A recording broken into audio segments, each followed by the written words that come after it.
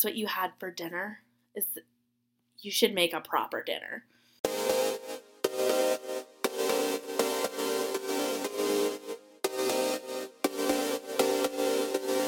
Hey y'all, welcome back. Round 2 of the podcast. So I created this podcast because I want other single people in their late 20s to know that they're not alone, especially in their struggles and not having it all together, because I can't find these people necessarily to relate with when people in their late 20s are married with 17 children already, who are paying off debt exponentially because they have 27 incomes coming in as a couple. I'm exaggerating a lot here, but you get the point. And I just want people to know that they're not alone. And if that, is done by way of me sharing the struggles I'm having and not having it all together, then great. And I'm here for it. So welcome to podcast number 2, episode 2. Here we are. Today I'm drinking a strawberry daiquiri. If you can spell that word, great for you.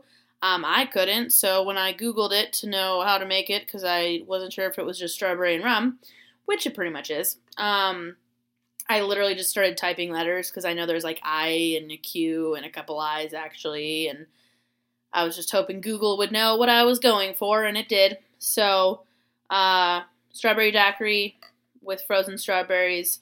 Frozen fruit is the way to go, y'all. Like, buy frozen fruit, because then you always have the fruit you want in the freezer, and then it's frozen, so it's great in smoothies and shakes and other beverages like strawberry daiquiris. I didn't even have to use any of the ice in my freezer, so that's fun. Coming up this week in some fun holidays for you to celebrate, on the 1st of June, there's Say Something Nice Day, so maybe you should say something nice to someone, especially someone you don't like, maybe.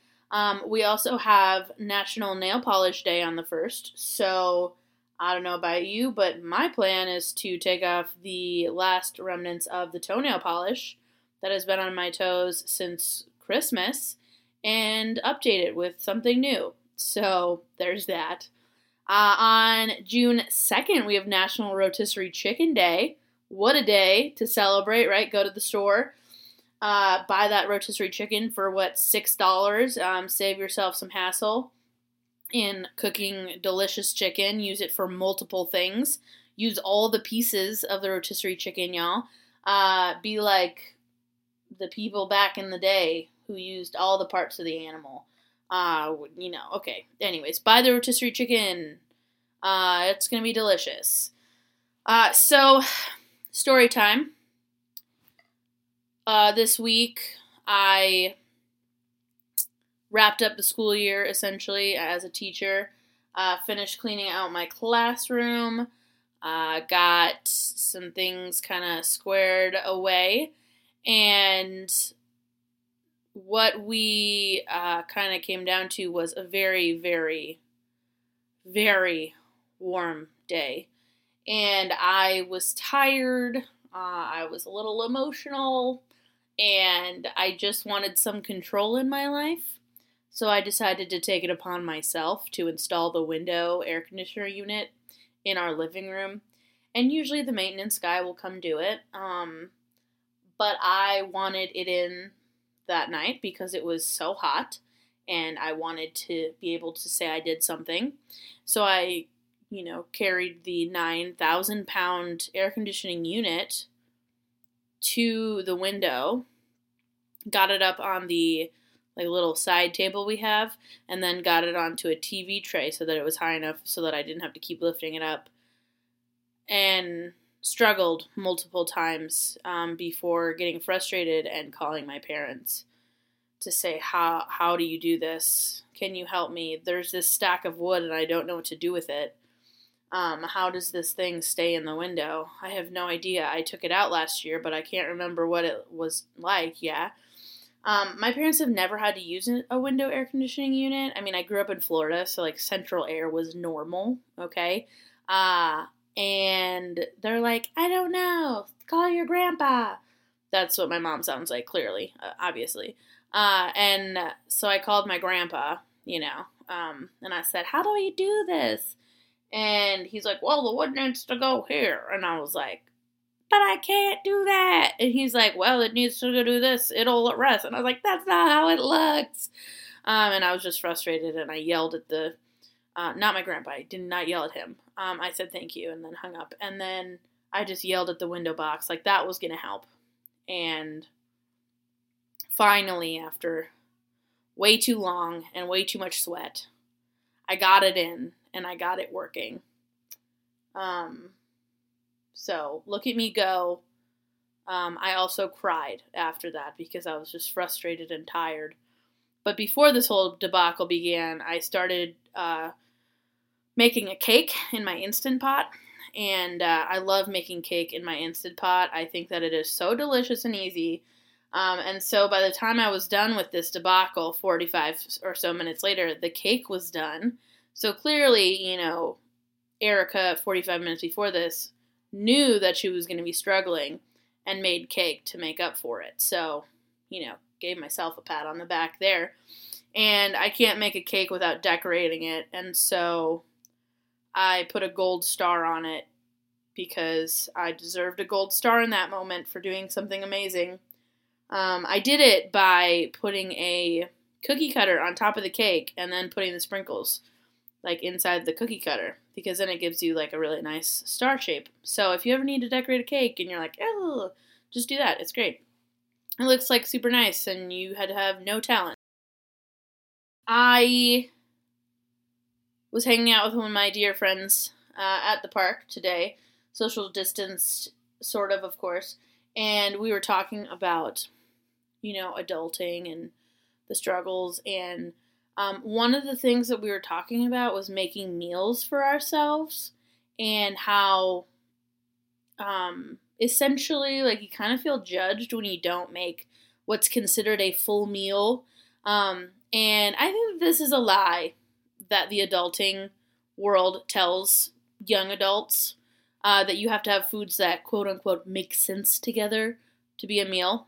That's a lie, okay?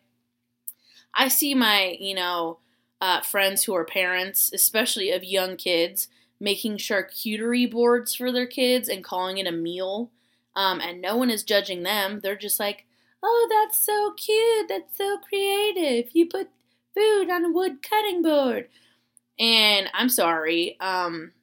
So if I do that, it's going to be called cute. Like I can just like put my random array of food on a cutting board and then I get to be an adult in your eyes. I mean, I can. I'll put a piece of chicken, some string cheese in the package, of course, a bowl of cereal, a leftover piece of pizza on a cutting board and call it fancy if it makes you feel any better.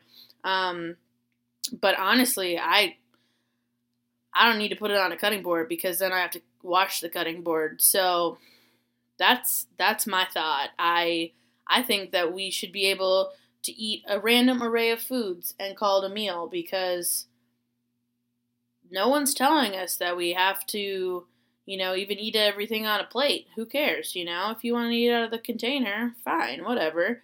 I mean, if people are going to come over, sure, I'll like kind of put something together, but if it's just me, who cares, right? Like, why are you going to make more work for yourself? I don't know. But usually what happens, or like I'll call like someone and be like, oh, I had this for dinner. And they're like, that's what you had for dinner? You should make a proper dinner. And I'm not here for it. So there's that. I don't know really what else to tell you today. Keep living your best life. Make the meals you want. Even if it's weird and a random array of things, because you're an adult and it's your life and you can do those things. Especially if you don't have a husband or kids. I mean, you just got to take care of yourself. Make the things you like right now while you can, right?